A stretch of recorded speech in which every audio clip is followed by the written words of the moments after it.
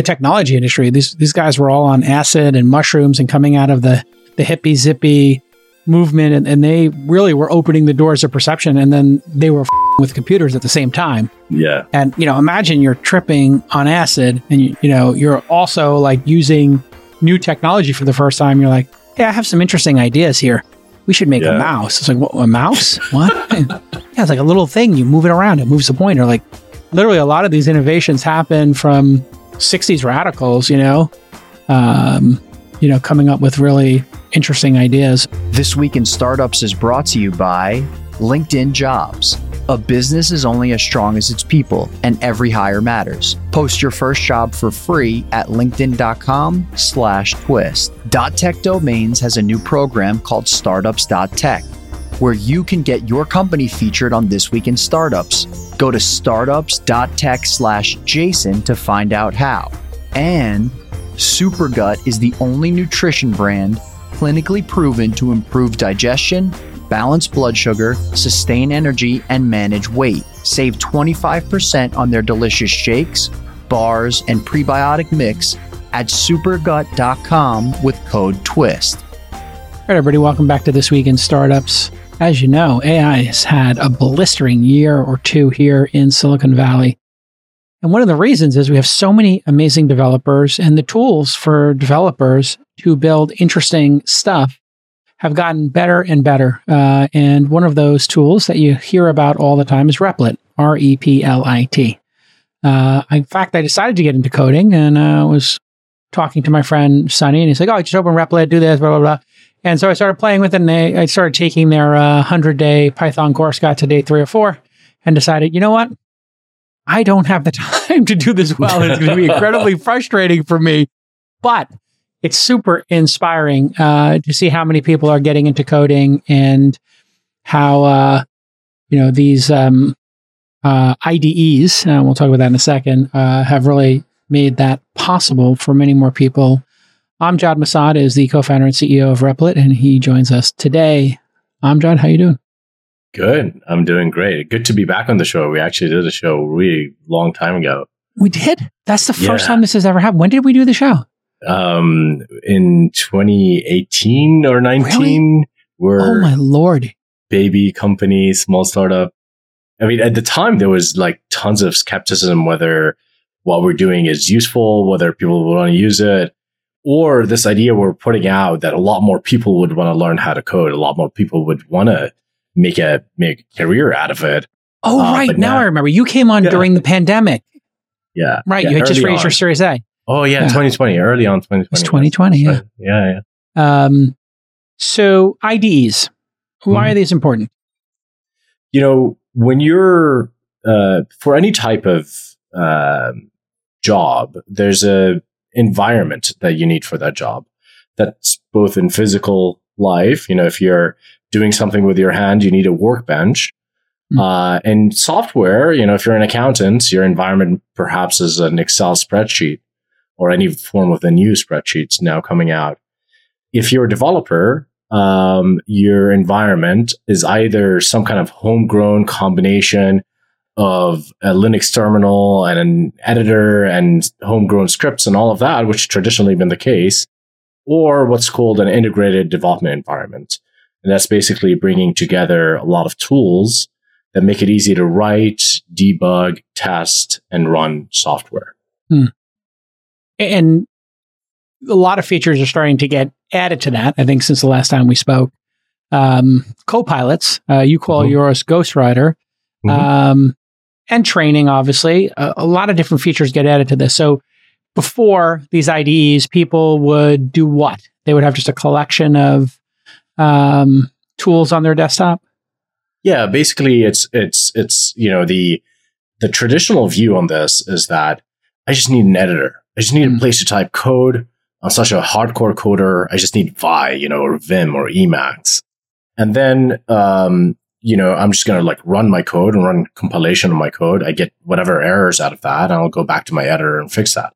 And that workflow kind of worked for a lot of people. It's sort of hard. It's hard to figure out. It's hard to figure out all these tools. But, that became, for whatever reason, the industry standard.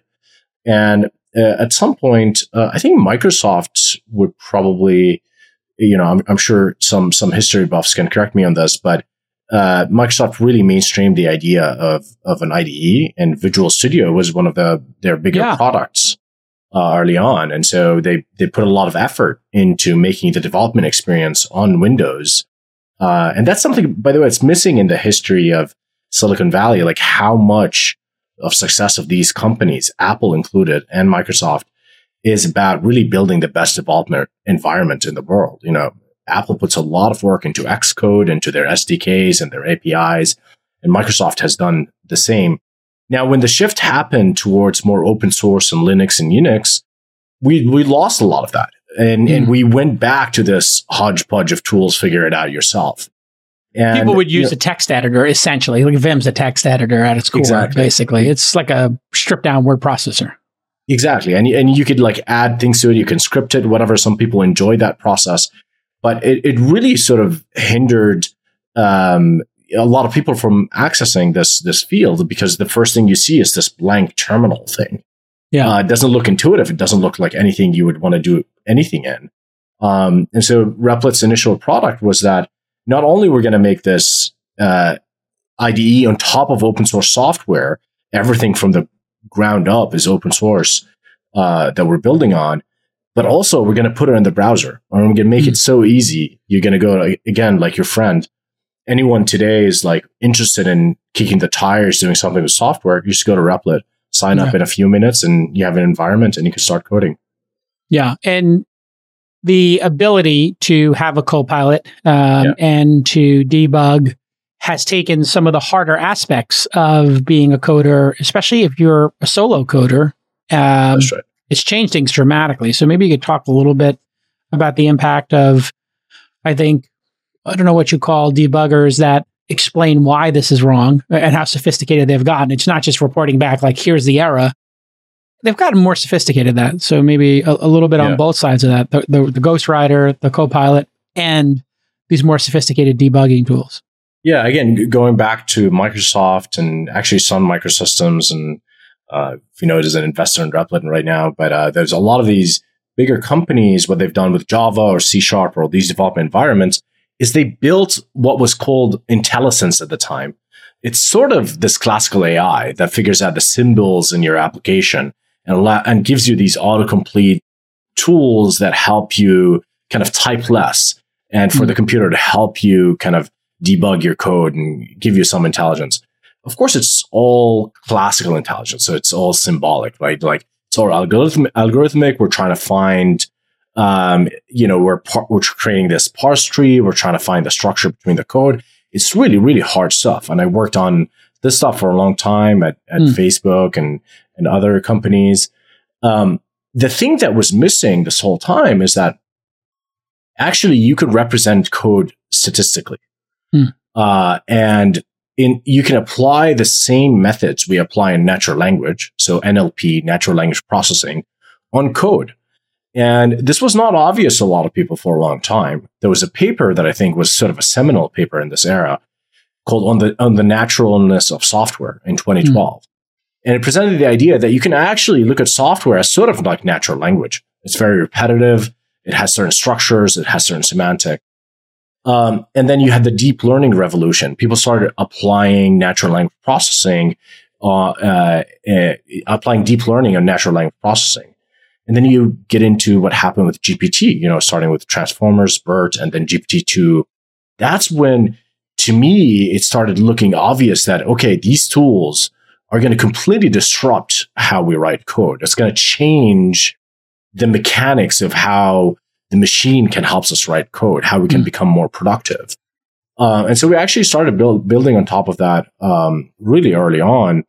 And we were like the first major company outside of Microsoft to release a Copilot type product.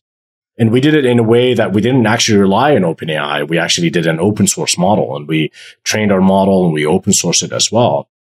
And that technology now has become accessible such that really anyone can do it. So how does it change software?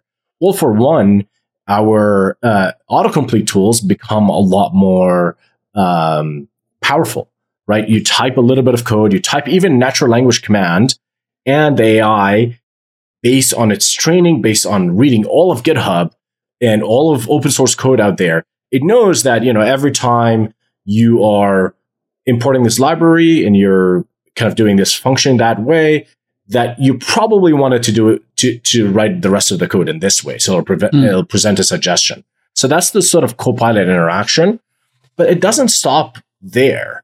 So that's really a typing aid at the end of the day. It's really helping you type less. Creating a job and finding qualified candidates. It's so time consuming. Don't I know it? Oh, I'm trying to add 5 positions right now because things are going so well at the launch fund. But you know what? I have a secret weapon and I'm going to share it with you. LinkedIn Jobs. They're about to hit 1 billion users over at LinkedIn. So just think about all the insanely qualified people that are there looking for work.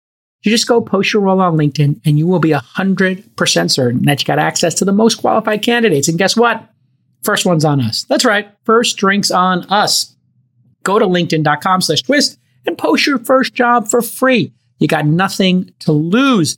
And that will give you that purple ring on your profile. You see that? Everybody's got the purple ring now. That means everybody in your network knows you're hiring. They click on it and you'll get those friends of friends, right? Those are the really high quality leads that you want applying to your job because there's someone in your network who can vet them. So I did that for launch. And I do it for Inside, and we found so many amazing people at our company. When you think LinkedIn Jobs, I want you to think better candidates faster. Let me say that one more time. Better candidates faster. LinkedIn Jobs will help you find the qualified candidates you want to talk to faster. Post your job for free at linkedin.com/twist. That's linkedin.com/twist to post your job for free. Terms and conditions do apply. And for people who are not coders, you experience this now when you're using Notion, yes, or Microsoft Gmail. Word or Gmail. It just, here's the next possible words. Would love to, and it's invite you to, or whatever, and it's studying what you've been writing emails about. So it's precisely for you, and it's based on the whole corpus of, people writing, on the open web. So fascinating how much more impactful it is in coding, right? Because coding's a higher value typically than what people are writing in email. And it's been harder to apply these technologies on code. So it really took until GPT-2 and GPT-3 for this to actually become possible, because we've had these suggestion tools for a long time for natural language, but not for code. But once these models got big enough and intelligent enough, now they're able to complete code, because code needs to be structured, needs to be parsed, needs to be run, needs to be correct. Whereas natural language doesn't have a lot of these properties. Now, but it doesn't stop there. And I think that's useful. And it really made a lot of programmers a lot more productive. But typing is like perhaps 10% of what we do as programmers. Most of the time, we're staring at error logs. Other times, we have a crash in production where we get an email, we get a PM kind of coming to us and saying, hey, the software's crashing, fix that. We get a bug, whatever it is. And this is, I think, where it gets really exciting, because this is where we can start to get multiples more productivity. I think with a Copilot interaction, at best, some people are saying it's 80%, making me 80% more productive. But can we get 2x, 5x, 10x more productive? This is where leveraging AI to help you through the entire software lifecycle comes in. And this is where Replit, I think, is very well positioned, because Replit is fully bundled environment. So from your first line of code to your first deployment to your scale deployment. So we take the entire software lifecycle and we package it in one place. And now we can inject AI exactly at the right places to be able to help you in this crucial moments when you get this crash in production. Now, and the next stage after that, just to mention, the next stage after that is agents. And, agents are still primitive right now, but let's define, that was exactly where I was going. So let's define an agent for the audience and how that might work, if you were building, Uber today, or you were building Airbnb today. Right. So the way we use AI today in this Copilot fashion and this autocomplete fashion is that I am doing the driving as a human. I am doing the thing, and there's something that's augmenting my behavior such that it's making it easier to code or type or do something.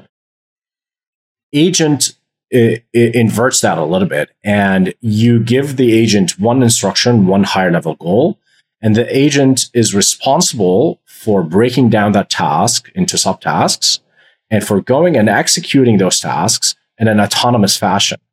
And what that commits you to is that the agent needs to actually be able to recover from errors, needs to be able to recover from a lot of edge cases that you face in the real world. And, some people say, talk about agents with a human in the loop. But for the most part, what we want is agents to be fully autonomous, to be able to do work on our behalf. For example, I should be able to, tell Siri, like, a high level goal, such as, my wife and I, today is our anniversary date, and I want to go out to a nice restaurant. I should be able to figure out, okay, I need to go research nice restaurants in Palo Alto. I need to figure out like the budget on those. I need to call them one by one and get a reservation, and then report back to my user what exactly happened and the flow that happened and whether there were errors or what have you. So this is where agents get a little more exciting than the way we're using AIs today. And in the case of building a business, building a startup, it could be, hey, I want to build a marketplace. Oh, okay. Buyers and sellers, take rate. It would know a lot of these fundamental items, and then it would know what kind of code. Oh, you need a profile page. Oh, what's on the profile page? Describe it. Oh, it's a home. Okay, what are you going to do with the home? Sell it? Rent it? Do home maintenance tasks. You would have a whole bevy of possibilities that the agent would be then able to go build. How far is that? Is that even on your roadmap to start thinking like that? You're building an app and you're dealing with non-developers. And do you even think about that? Yeah. One milestone we're trying to hit this year is to be able to tell an agent, I want like a login page or something like that. Like just one feature that's very concrete that developers do every day. And for that agent to be able to fork off your environment, which is very easy to do in Replit, and for you to be able to watch it and go and try to build that and run into errors and recover from those errors, and then come back to you with the code saying, here, I finished it. And then there's a recursive loop where you say, okay, this is good, this is not good. It's sort of similar to how you're dealing with a junior engineer. Yeah. So let's try to automate that really simple, like junior engineer interaction you have. And I think from there, it could progress really rapidly.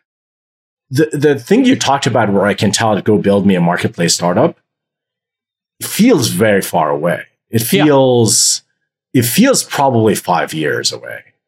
But who knows? I mean, the way these things have been moving is what I tell my team is that we just need to be very reactive to the changes in the AI space. And we're at the bleeding edge of it, and we make a lot of the some major contributions to the field as well. But who knows? Like maybe there's an unlock later this year or next year that the vision that you just put out could be possible next year. But my estimation currently is that we're going to get asymptotically closer to that over the next 5 years. Yeah, the thing that's really obvious when you had user registration is, hey, like there are some best practices here. One of the best practices is using a magic link. Like I think Slack was really pioneered, or maybe it was Craigslist before them did that as well. Yeah. Phone number. Do you want to use Google, Facebook, Twitter, X, whichever, to do those logins?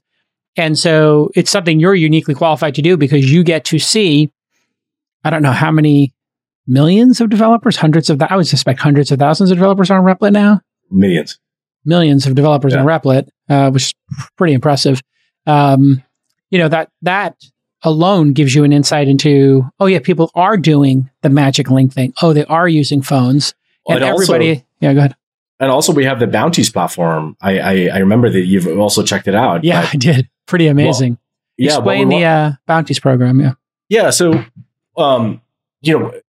because Replit just onboards this huge number of people from all over the world onto programming. One of the things that I found challenging when I talked to these developers is that landing their first job is actually quite difficult because people want experience and all of that. But a lot of these people, when you look at their profiles, when you look at their Replit profiles, they're actually better than a lot of Silicon Valley engineers. So what is the best way to show that they're better is to create a platform where they have real work for real customers or real clients available on that platform. At the same time, they can make money, and maybe that could be a business for us that we could make money out of.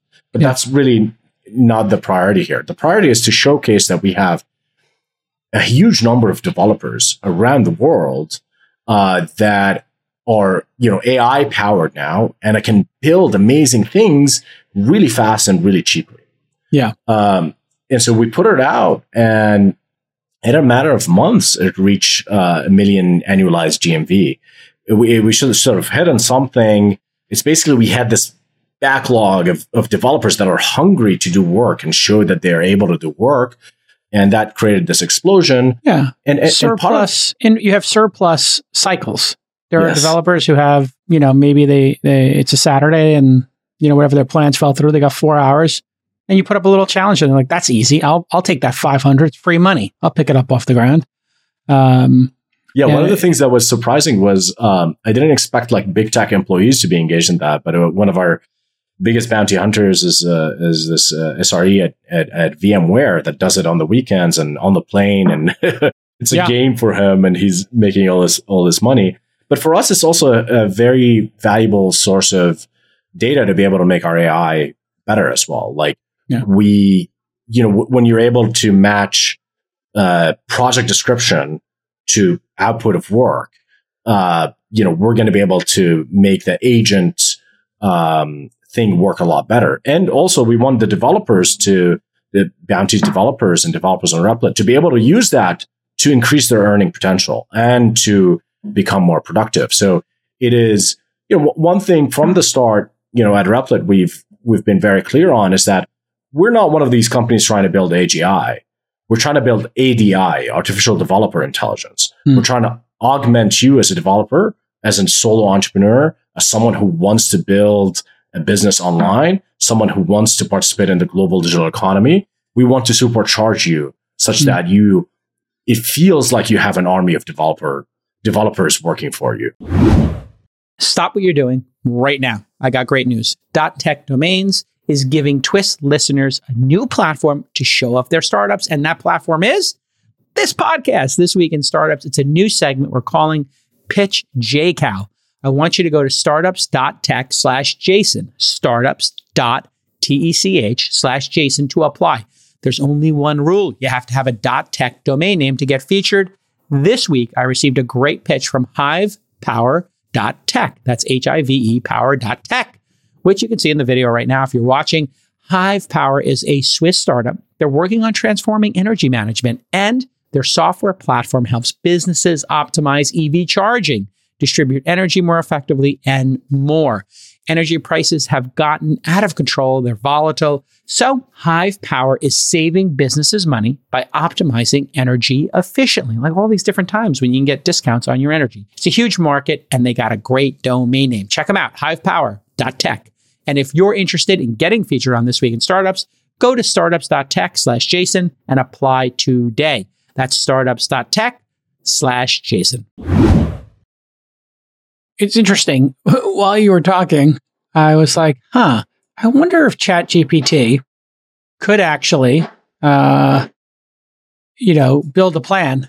And so I asked ChatGPT, please build me a feature set for a modern day marketplace for folks to rent vacation homes and cars. So certainly, here's the features. I have in my instructions with ChatGPT 4 that I like things in tables with links. Nice. And it says, here's the feature category, here's the feature description, here's the stakeholder, and here's your data source or API. User registration. Enable users to create an account via email, social media, or Google. And to your point, you'll have that done by the end of the year. I actually believe you'll be able to do that. User profile. Allow user to upload photos, ID, and basic information. Search engine. With filters like location, price, rating, amenities, calendar availability, payment gateway, listing creation, pricing engine, enable dynamic pricing based on demand, location, and time. That feels like something actually, a pricing engine could be something that could be built into Replit. Inventory management, a review system, that's it. That's a layup. Star ratings, also a layup. dashboard, give administrators overview, bookings, revenue, fraud detection. That would definitely, I mean, there's third-party services that do that. You can plug in analytics, third-party services. I mean, that's after one prompt. You know, if we sat here and we started prompt engineering this and then connected it to Replit, a year from now, I don't know, maybe half the stuff gets done, or at least some portion of it. Actually, today, even Ghostwriter, I mean, I can show you a quick demo of what it looks like today. So here, I just started Node.js REPL, what we call projects, and basically I have just one file. I can start by writing code, but I can also generate code. Let's say make a login page with Express.js. And it'll start writing the entire function for me. It's still not an agent in the way I described it, because I'm looking at what it's doing and I'm reviewing what it's doing. What we want is for it to actually be able to do all of that, run the code itself, be able to deploy the code and be able to get feedback on it. But right now, it just made this login page right here, right? And okay, it's a start, and we can iterate on that from here. We can just say, I can right click, edit code, and just say, add some CSS to make it nicer. And I can iterate with it, but we want to get to a place where it does that sort of iteration on its own. It's pretty slick already. When you think about it. And, you know, there are so many problems in the world. You know, everybody gets to like, oh, it's going to replace developers. It's like, until we have a solution for every problem that humans face, I think developers are going to stay busy. What this really means is the typical startup is going to release features faster and make them better continuously and faster, just like open source was a catalyst, just like IDEs were a catalyst, just like cloud was a catalyst. Absolutely. All this stuff just makes everything go faster. And the average app today compared to the average app just 10 years ago, you know, in the App Store, and the App Store is only whatever number of years old it is now. Maybe it's 15 years old. When did the App Store start? 2007 or 8? I think 2009, because 2009, you know, remember Steve Jobs didn't want an app store. He thought the web would be enough of an app store. Yeah. Not quite. By the way, we just added this feature to be able to deploy your app right from Replit. So this means you're in competition with AWS when you do this. You'll be like a hosting company in addition to... Yes. Our vision from the start is to do the end-to-end process. And again, this is where we can do interesting things with artificial intelligence, such that the AI can deploy. The AI can figure out the errors in production and iterate on them as well. But, you know, I think in the future, we might even partner with AWS. Right now, we've partnered with Google Cloud. So we're building a lot of these features on Google Cloud. And I think the space enough for a lot of players to compete. What we care about is really that polished end-to-end developer experience. And we've seen no one do that. Everyone picks a niche to be really good at, and we want to be good at the end-to-end thing. I mean, eventually you could be cloud independent or multi-cloud. And when you click deploy or you want to put it into production, they could compete for your business. It could give you 3 different prices for this, right? And you could list them in rank order of what it will cost to run these here, right? And then I believe there are, you know, I get pitched on this startup all the time. Hey, we'll examine your cloud bill and we'll optimize it by putting you on, you know, I don't know if they call them second tier servers, but maybe not as powerful servers and stuff like that, that are unnecessary for your job, and just optimize your costs while not compromising your performance. That's a possibility. And that's it. We got a deploy going, and you get some nice analytics and logs and everything sort of built right in. And you know, that deploy button could also go to your VPS or to your internal deployment. I think once we go into the enterprise in the future, if they have on-prem thing, we could also package a container and put it on their on-prem as well. Does it mean you compete with like GitHub and those kind of repositories now? Let me show you the community. In addition to a lot of the bounty stuff that we talked about, which is here. You can see all the tasks you can start doing. There's also a lot of a lot of apps inside the Replit community that you can check out, right? Like you can go to this app. It's called Oracle GPT. It's a chat assistant. I can go look at how the developer has built it. I can run it, or I can fork it and have and change it. And so it adds a layer that GitHub never really added, which is how do you actually run this stuff, and not just view the code and download it locally, but I can actually bring it into my environment and mess with it and publish it. And we have this community where people vote on things and tip each other. And so it adds a layer that, I think GitHub never really added. What about Hugging Face? Are they a competitor to yours now, or a coexister? How do you look at Hugging Face? I hear a lot of developers, sort of starting there. Hugging Face, I think they're on Replit. They have some examples on Replit that they built, and you can like fork them and play with them. Jason, the way we think about competition and the way we think about just the landscape in general is that we really want to be the place where people create. And so if you help people create, we want to partner with you. So if you're Hugging Face and you're helping people create AI by hosting models and by training models, then developers on Replit should be able to use those models right from Hugging Face. So in a lot of ways, Replit becomes this positive sum playground for everyone to play in. And that's really our vision for this company.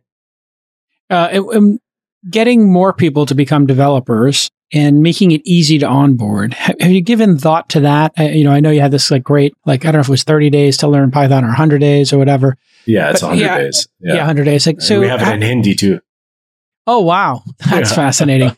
Because when I did the first couple of days, I was like, wow, this is incredible. It is literally walking me through it with a video, with the code, and it's almost like a little bit of a game. Right. Is this working to getting more young people or even people who are transitioning into being a developer? Is it actually increasing the number of developers in the world? Or do you kind of think like some people do, hey, developing is, a certain type of person digs it and it's not for everybody? Yeah. So I think about it as sort of these concentric circles, right? Where, at the very inner part of the circle, you have those, let's call them platform developers. You're living in Silicon Valley or Seattle, and you're working on AWS or Google Cloud or one of these hardcore kind of platform companies. You're writing low level code, right? Then you have a lot of product engineers. Those product engineers are founders, are people working at startups, are full stack engineers.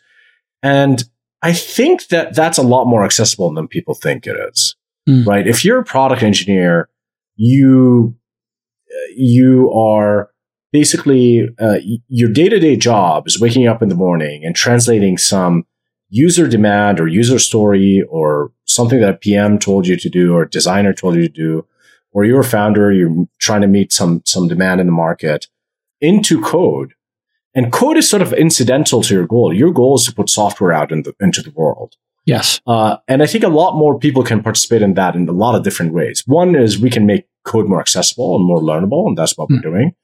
Two, I think there's a lot of opportunity for AI to help with this, such as AI is writing the code for you. Yep.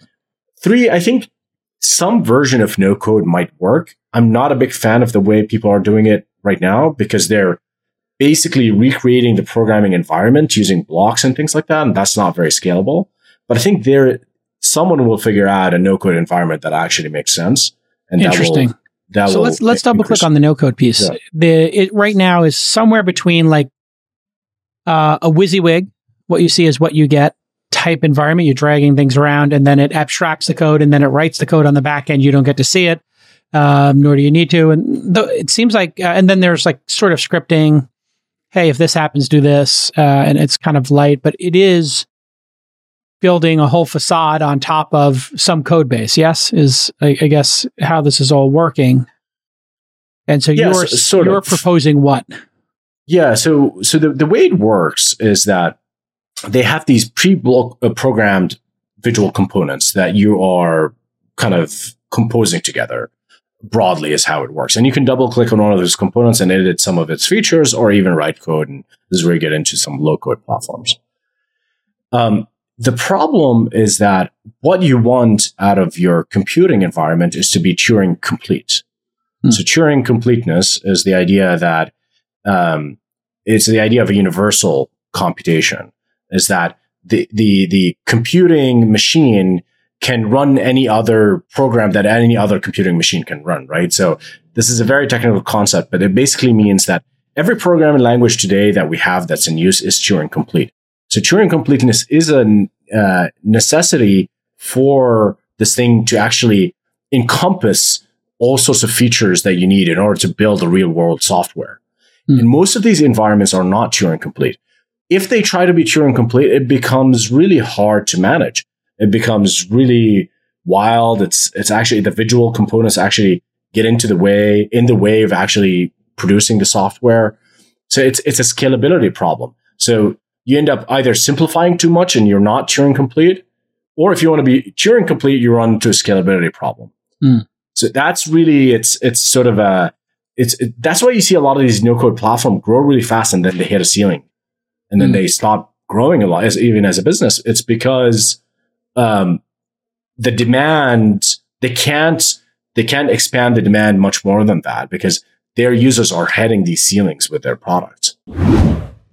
You have heard me talk about my weight loss journey and the role that Supergut has played in it. Supergut is just an amazing product. They were a huge hit at the All In Summit. I love their bars. I love their shakes. In fact, here it is. I was just drinking this shake. My wife makes a beautiful shake for us every morning. I love the chocolate brownie bar. And they have unflavored prebiotic mix that you can add to anything. My wife puts it in my coffee. You know, she's trying to keep me healthy. She wants to keep me around for a little while. I can't blame her. I'm a fun time. There's a reason why Supergut is so good for weight loss, okay? The Supergut products, you may not know this, they mimic the effects of Ozempic by boosting your GLP-1 hormone. And this will help quell your hunger. And it's going to boost your metabolism. That's the combo you're looking for. Products taste great, tons of great flavors, strawberry, chocolate, all the stuff you love. But here's the thing. This is all proven scientifically. The Sultan of Science himself, David Freeberg, is the co-founder of this company. They conducted a placebo-controlled clinical trial with Stanford. You may have heard of that university last year. And that's been published in the medical journal, Diabetes, Obesity, and Metabolism. The results, amazing. Participants lost weight just like me. They lowered their blood sugar and they improved their metabolic health. It also helped with digestion. So it tastes great. It's going to help you lose weight. If you want to improve your gut health, you want to drop a few pounds, or you just want to feel sustained energy throughout the day, do what I did. Go to supergut.com and use the promo code TWIST to get 25% off. Supergut.com, use the promo code TWIST to get 25% off. What a great deal. So making coding more like talking to the computer, I guess, is where this is going to end up. And using a natural language known as English to program is how many people in the AI space have been proposing this will end up. Have you used a code interpreter? I have not. You should check it out. I think you would like it. So ChatGPT has this mode called Code Interpreter where you're talking to ChatGPT, but behind the scenes it's writing code and running it to help you, to help it answer questions. And so I have used it. Yes, I've uploaded like CSVs to it and then asked it questions about the data that was uploaded because you can use it for that function as well. Right. Yeah. And that shows you the promise, right? I mean, there is something there. It still hallucinates a little bit and does come some silly things, but it seems possible. And I think talking to, you know, I've been reading the new Steve Jobs book, Make Something Wonderful. And, I didn't know about that book. Who wrote that? Is it? So Laureen Jobs put together all of Steve's writings for all his lives, and in a almost chronological way, kind of lays out his life. So it's amazing. It's phenomenal. It's a free ebook. Look at this. This is amazing. SteveJobsArchive.com. Yeah. Make Something Wonderful. Steve Jobs in his own words. Wow. It's available in Apple Books, or you can just download it for free. I had no idea about this. Okay. So continue. What did you get out of it? I'm a big student of computing history and Silicon Valley history, because I think to understand where we go from here, we have to understand the past and how we arrived here. There are a lot of amazing things about how we made computers and technology, but there are a lot of drawbacks as well. One of the drawbacks I'm trying to fix is that we've created a generation of computer consumers, not computer programmers and users, right? Think about how most people use computers today. It's basically a consumption device. You're watching TikTok and YouTube, and maybe it's a communication device. Maybe you're talking, texting. But the original vision for computers is that it augments our intelligence. It actually computes for us.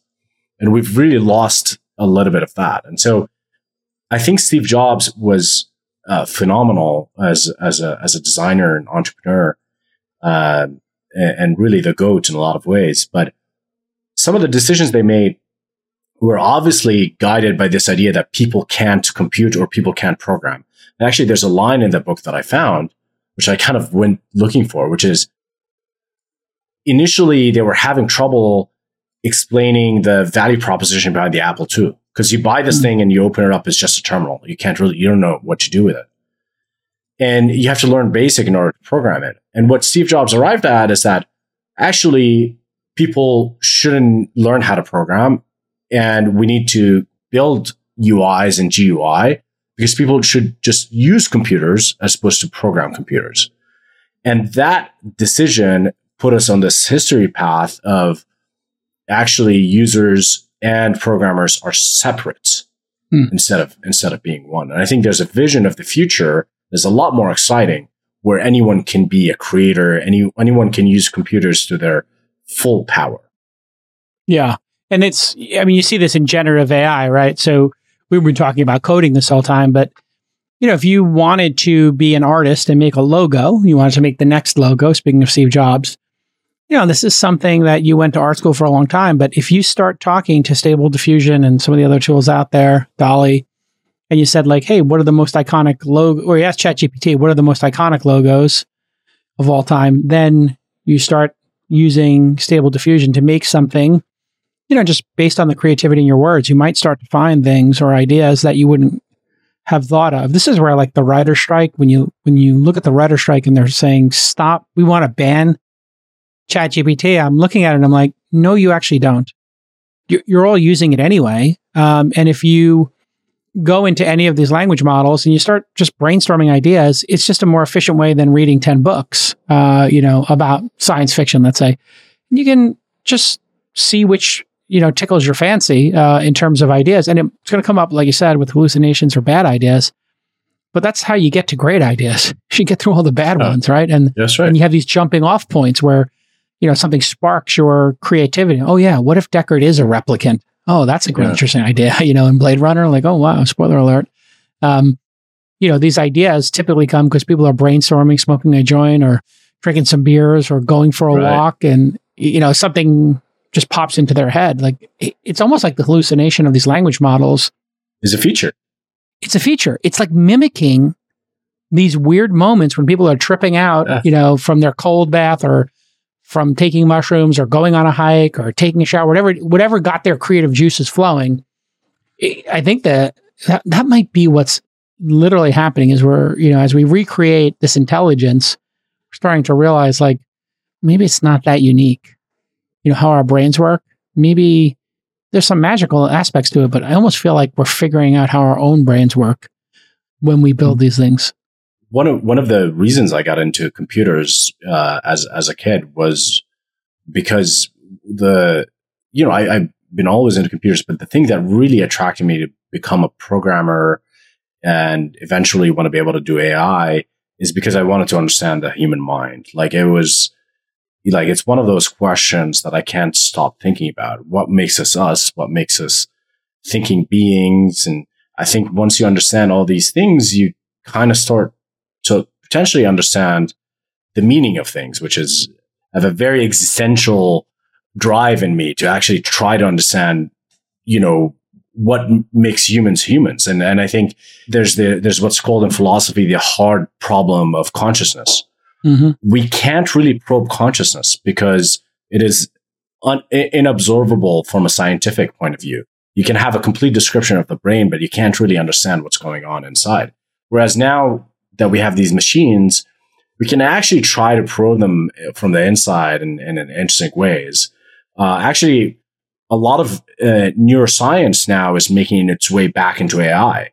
And one of the ways people are like playing with AIs is, what happens if we turn off this neuron? What happens if we turn off this layer? What happens? Yeah. And what is the, I think they're called ablations. It's kind of like you're running this process to be able to judge performance based on different ways the neural network is structured. And I think you're right. That starts to give us some understanding of how intelligence works. Yeah. And I think that's really exciting. And it'd be great. It'd be really great if philosophers, if a lot of people from the liberal arts side of humanity is actually interested in these things, because that's an exciting moment. It's kind of disheartening that a lot of artists are offended by it or not really excited by it, but hoping they would come around to it. Yeah, and we have some corollaries in psychology and brain science. You know, you have these, what do they call it, split hemispheres, where people have had their hemisphere split, or, you know, twin studies. You have all these like interesting, you know, people have different damage that has occurred to their brain tragically. And we started to figure out just through those biological circumstances, you know, some of the oddities of the human brain and consciousness and how we perceive the world, right? Have you seen this really wild video where, you know, if you have epilepsy, one way to cure it is you sever the hemispheres. Yeah. And so that way the epilepsy doesn't travel back and forth.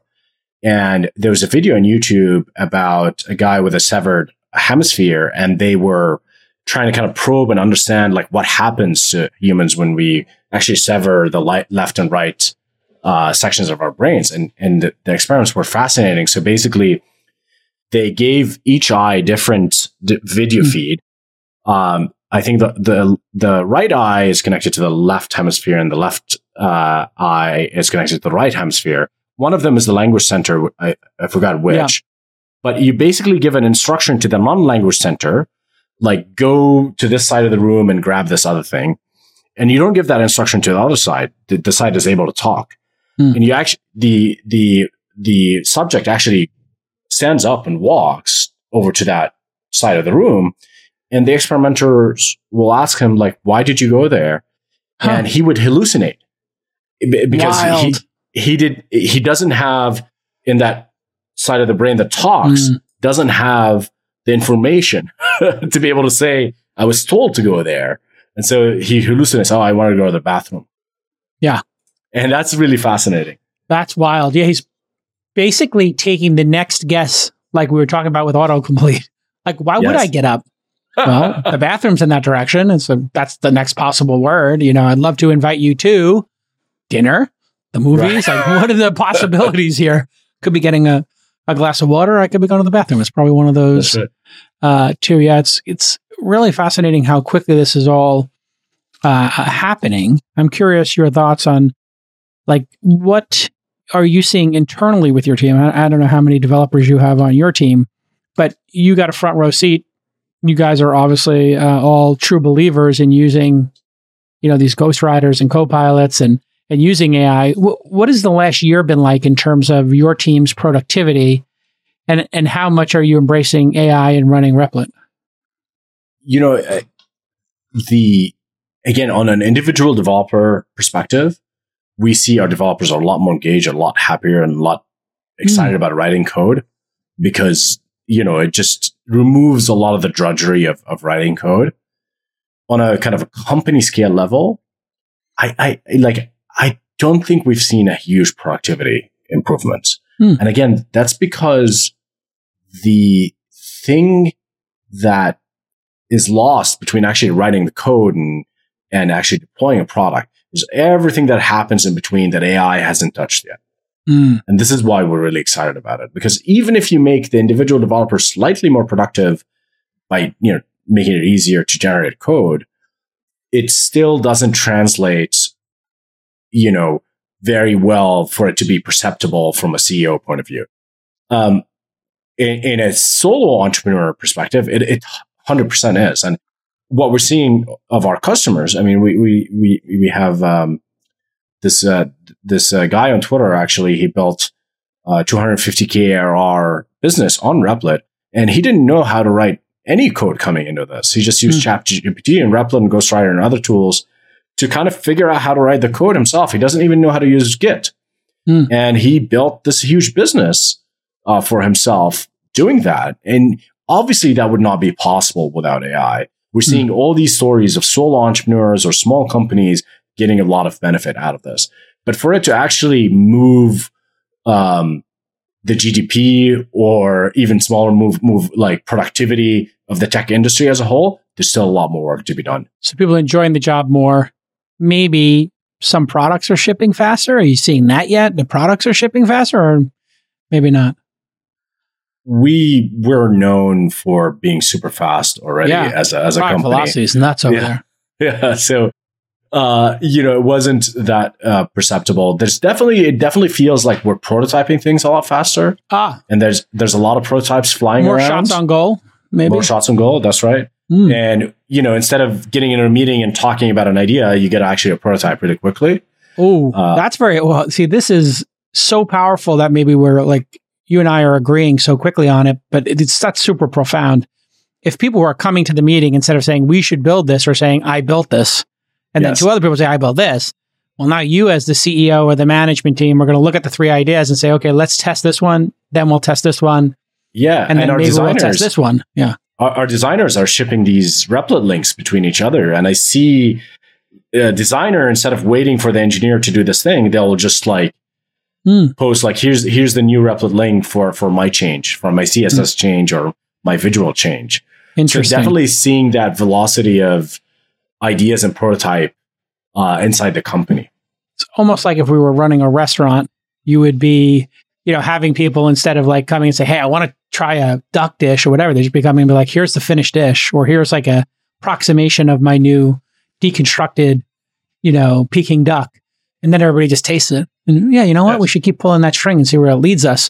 I think that's like, if you think about the nature of startups and finding product market fit and product velocity, that's really a game changer. That's perhaps more important than shipping fast, to your point. Is, the other day I was talking to Jack Dorsey. He came and visited Replit. He's a Replit user. He's really excited about it. And he said something that in the early days of Square, every time they wanted to trial a new design, they would have to ship the design to China to fabricate it and come back. And then they started investing in 3D printing. And that increased the product velocity so much, such that, designs were changing every day and they were getting the right thing faster. And he equated what we're doing to software as to 3D printing. Yeah, that makes total sense. And if you think, like, he's been such a great entrepreneur. I just had Ruloff from Sequoia on the program, and they started with, small to medium-sized businesses, even people in flea markets, just, being able to take credit cards for the first time instead of cash, and sending people to a cash machine with a $7 fee or in some bodega or something, to like, you can just take any credit card and fire that up. And then he was so bold. He's like, what I'd like to do is I'd like to create a second product inside this company just for consumers. Cash App, boom. And now Cash App is this gigantic business. It's huge. Well, he's the third business, Jason, that nobody's talking about. Their Bitcoin business. Yeah, explain. Yeah. The last quarter, I think they saw $3 billion in revenue. Obviously, it's still not monetizable revenue, but $3 billion in Bitcoin volume. Yeah. Volume. Right. Which is wild. And now they're building their TBD product, which is still TBD in progress. But the idea is to just make it such that, you can move Bitcoin across the globe really easily. And so that Square and Cash App can sit on this Bitcoin rails and be accessible all over the globe. And I think that's a really huge vision. Yeah. And that really is like shots on goal, and that's the thing that's going to just keep increasing with tools like Replit. That's what gets me excited about technology. Yeah. I mean, I think the tech industry got a little boring towards the last decade, towards the last part of the last decade. Last part of the cycle, yeah, like 2017, 18, 19. Everybody's making like, like the next app that's already existed 20 times. Yeah. Or the next SaaS thing. And it became very formulaic. And I think now we're back into a period of innovation where we're going to actually be able to lift the common human being and be able to supply them with tools and intelligence and computation and try to make the world a better place, and kind of go back to this roots of like, it just became cliche almost to say you were here to make the world a better place. But I think that's really why I'm here and why I'm doing what I'm doing at Replit. Yeah. It's like, it's so wild when a new paradigm shift happens. Now that I've lived through so many of them, like I expect them to happen. And then I just understand how they kind of go through the hype cycle and everything. Whether it's mobile or cloud or crypto and now AI. And it's really like a chance to take things that exist in the world already and just make them phenomenally better, because this new platform, technology, technique, however you want to frame, cloud computing, et cetera. And you think about something like YouTube, and I was talking to Roloff about this as well in this episode that's coming out on This Week in Startups, where, he did that YouTube investment, and, nobody wanted to invest in YouTube. Everybody thought it was stupid. People who had a lot of experience, like Mark Cuban, were like, I don't think Netflix and YouTube are going to work because it's going to flood the internet with traffic that it can't handle. And then, the blind spot was, I think, storage had gotten so much cheaper in cloud computing, and then bandwidth was getting more efficient, compression algorithms were more efficient, that actually you could let people upload videos and get as many views as they want. And just for a couple of low dollar CPM, be able to actually break even and then eventually make money, right? Even with the amount, think about the just insane amount of uploads that happened on YouTube and how that was burning just mountains of cash being burned for storage for Dropbox and for at least Dropbox had, a paid version and a cap, but YouTube didn't have a cap. You just keep uploading videos. It was a really sort of dangerous, crazy prospect. Now you look at AI, it's like in Hollywood, there's a piece of software called Final Draft. I don't know if you're aware of that, where like people write screenplays in Final Draft. We had a startup, make a version of Final Draft. It's called cyberfilm.ai. And they have this tool called Saga, and you can go make your own screenplay. Cool. And then make, what do you call them? Storyboards and stuff like that. I told them they should call it storyboards. And like somebody who feels intimidated by writing a screenplay can be like, I want to write something like Natural Born Killers or Reservoir Dogs, but I want it to have an Indian cast, and I want it to take place in India, and I want it to revolve around this or that, and kind of adapt it, make it your own. I want to make a sci-fi version of Reservoir Dogs. Like, I'm down with that. Yeah, make me a sci-fi version of Reservoir Dogs. Let's, start your creative juices or whatever. And that'd be fun, actually. Yeah, it would kind of actually sci-fi Reservoir Dog. Yeah. This is what you look at Star Wars. It was a sci-fi version of Kurosawa's work, in samurai films and stuff like that. Yes. So, why not? Let's go, right? And it's like a chance to just start over again with this new technology, and you start happening on mobile too. I think Hollywood is getting remade from the ground up with this technology. I just invested in this YC company called Kino AI. And what are they doing? What do they do? I'm going to explain in my own words because they'll probably use different words, but they actually make all the video archive at all these big studios usable, because they index them and they put a search engine on top of them. Amazing. And they index every frame. And so you can go and search for, every explosion and whatever studio, and look at all the footage they had. Yeah. And coming into this MAM software, media asset management. So like CNN has all this footage from, Anderson Cooper show, right. And they may not have ever used, they may have used 10% of it. The other 90% are sitting it's not utilized on a hard drive. It's not utilized. Do you know Adam Curtis? No. Adam Curtis is a really awesome BBC documentary filmmaker. Oh, yes. Century of the Self, hypernormalization. Hypernormalization, I know, yeah. Yeah, basically, this guy goes into the BBC archives, sits there for a year, and looks at a bunch of footage, and then cuts together a story with the voiceover and creates this amazing documentaries. And so imagine all this footage could be now accessed and indexed and repurposed, and probably using generative AI also completed and remixed and all of that stuff. So I think it's really exciting what's going to go on if they will adopt it. If they won't, they will get disrupted. If you haven't seen Hypernormalization, it is a trippy movie. All this stuff is trippy. By the way, one about our industry that really is not, people have not really seen it, I think, is it by him? Yeah, all watched over by machines of loving grace. And it talks about early optimism in Silicon Valley, talks about the cybernetic movement and about the ideas they had about how to structure society and some of the cults they made and all that stuff. It's a really interesting documentary.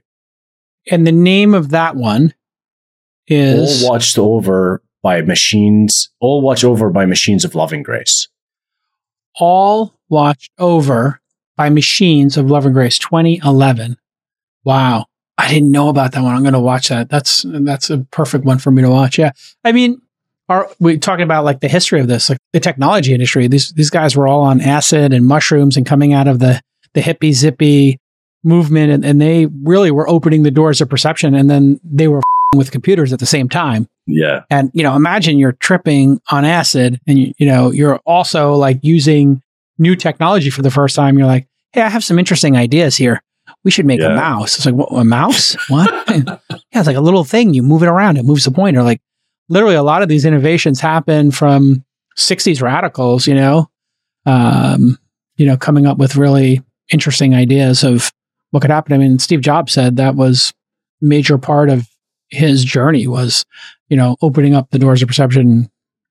I don't know the full extent of his drug use or tripping, but it was not insignificant from what I understand. It was not. There's a guy called Bill Atkinson who was part of the original Mac team, and he built the system called HyperCard, which is in a lot of ways is early Replit. And we actually talked to him at Replit. And he lives here, and he just talked about how it all started with a trip.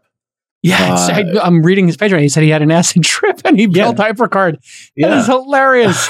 I actually didn't know that. You should have him on. I think he would come. Yeah, that would be dope. I remember HyperCard. It was like, here's how to it's like kind of like a database, and here's how to organize information. It kind of had the concept of hyperlinks in it too, right? Like you could jump from card to card, and fascinating.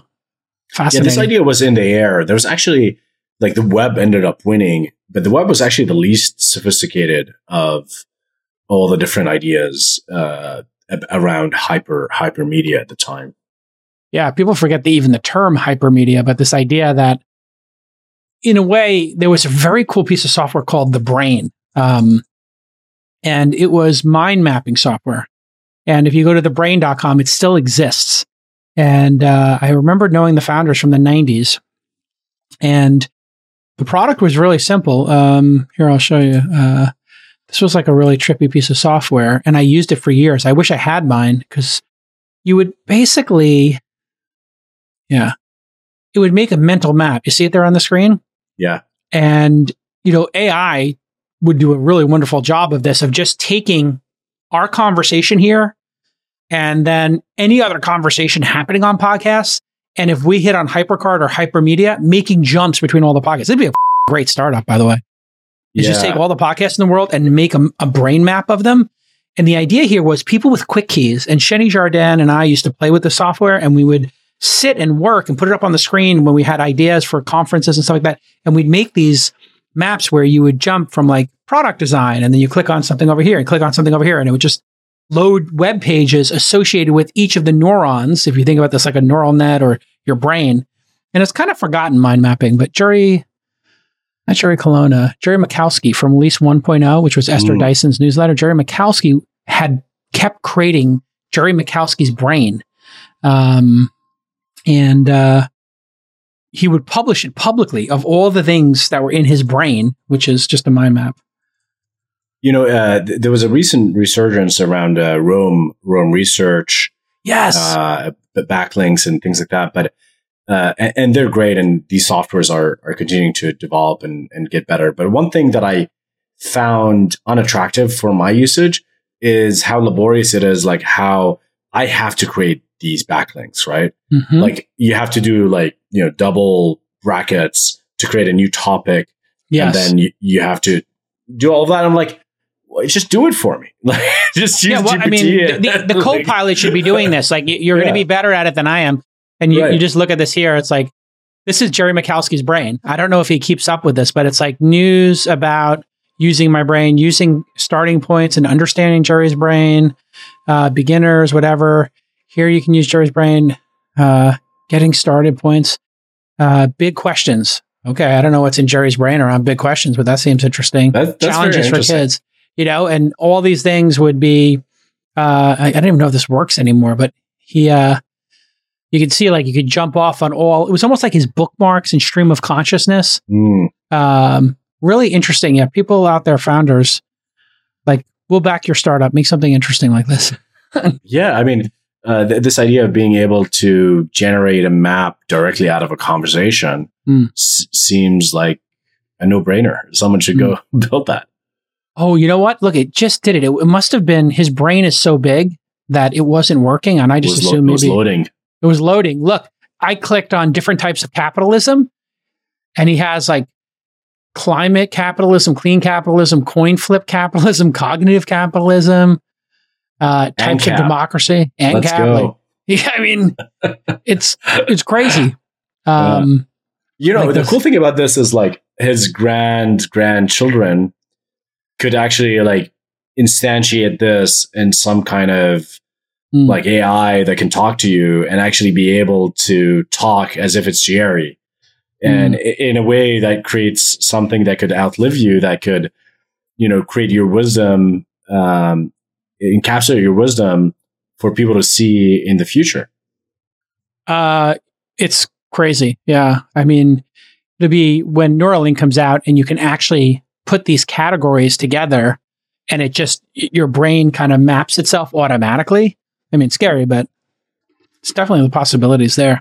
All right, listen, I could talk to you for hours, and I did. Yeah. Again, everybody, if you're interested, go to Replit. If you want to post some bounties and have it done quick, cheap, faster, better, cheaper, it's very few things that are faster, better, cheaper. And if you're not using Replit's bounty program or their ghostwriter, you're a dummy. This is how your startup could go at least 50% faster. So instead of just like hiring a bunch of offshore developers, nothing wrong with that, or sitting there wondering when you're going to get this latest bit of code or feature done, put it up on the bounty program. See how you do. I think you're going to do great. Or go learn how to code.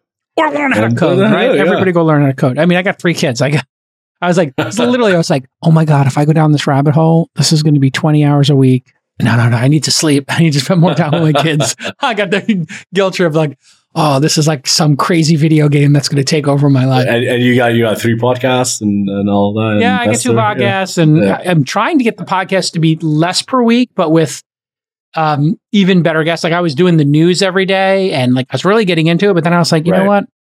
The news is transient, and I'm not enjoying it as much, and so I really got focused on. Oh, you stopped that news thing? I do like news once a week on All In, and then I do a little bit of news. I'll do a news program on This Week in Startups, but instead of doing news every day, I was like, let's just get, 3 times a week, legendary or emerging founders, and then 1 day a week do the news, right? And then it's maybe a little bit of a better balance, but I also have to enjoy doing the pod and like talking to you and then just jumping off points and talking about the future and then meeting new entrepreneurs.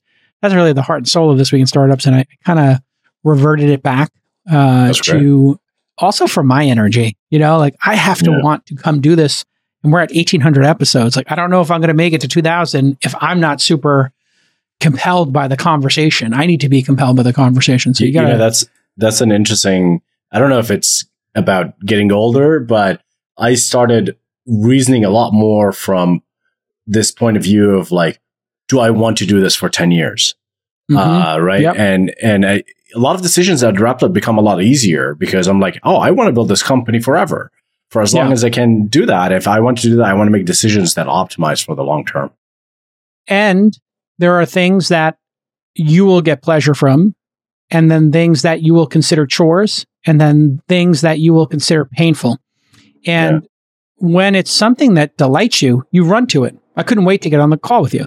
When it's things that you don't like, you avoid them. And then if it's chores, you do some combination of avoiding or doing them poorly. And that's where like being a great manager is just hiring people, you know, if you're a founder, who look at your chores or things you hate as the things they love and they run towards and they get joy from. So like I have people who get joy from, you know, managing complex operational processes, and that gives them fulfillment. God bless them.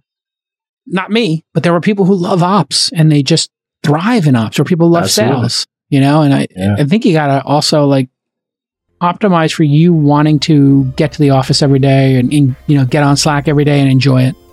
Right. So, yeah, totally. Yeah. Life is short. Yeah. All right. We'll talk to you all next time. Bye-bye.